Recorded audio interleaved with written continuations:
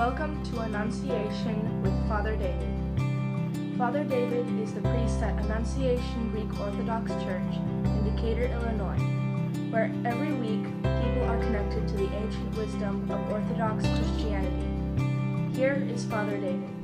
Christ is in our midst. Good morning. In addition to celebrating the Apotheosis, or the leave-taking of the Dormition today, we also celebrate Saint Irenaeus of Lyon. And for those of you who do not know who he was a 2nd century bishop in France, modern-day France. And he is famous today because for many, many years before the Nag Hammadi texts were found, he was the primary source for most of the studies of the Gnostic writers of the first several centuries, because he was one of the main apologists against Gnosticism. And Gnosticism is one of the earliest heresies within Christianity. And Gnosticism is the belief that the material world is by its very nature evil. It is the source of all problems in the world. And that our true selves, whether it's described as a soul or a light or whatever, are trapped within the prison of the flesh. And through knowledge, usually secret knowledge, we may be reunited with God. And that's why the heresy is known as Gnosticism. Gnosis means knowledge in Greek. And this particular heresy and way of looking at the world has many problems. And it is found in most expressions of the heresy, where you have an elite within the Gnostic group that has this extra special secret knowledge and are able to lord it over everybody else. And it also leads to behavior of both hedonism and excessive asceticism. It doesn't matter what happens to the body.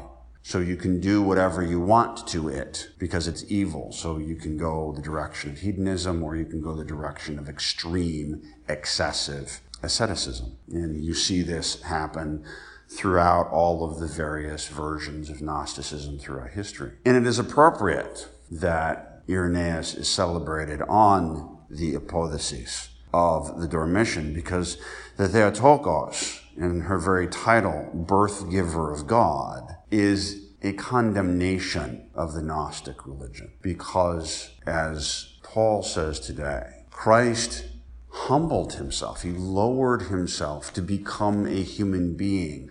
God himself embraced the very flesh that Gnosticism declares as evil. Because, according to the Christian faith, matter matters.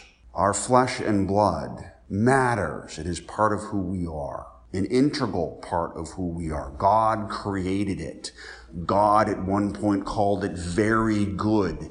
It is his creation, and therefore it is his intention to save it. This is why he took on flesh, why he interacted with matter, blessing things, blessing food, eating food.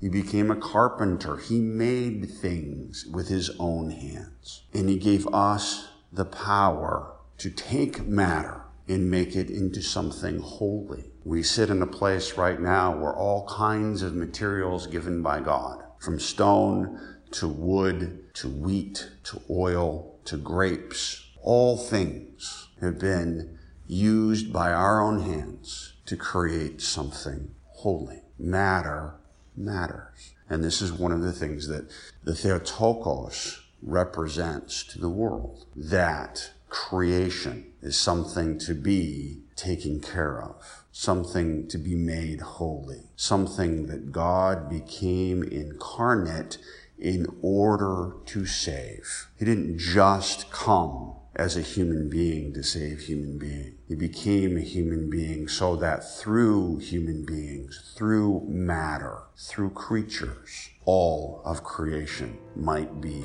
renewed. In the name of the Father, and the Son, and the Holy Spirit, now and forever, and to the ages of ages.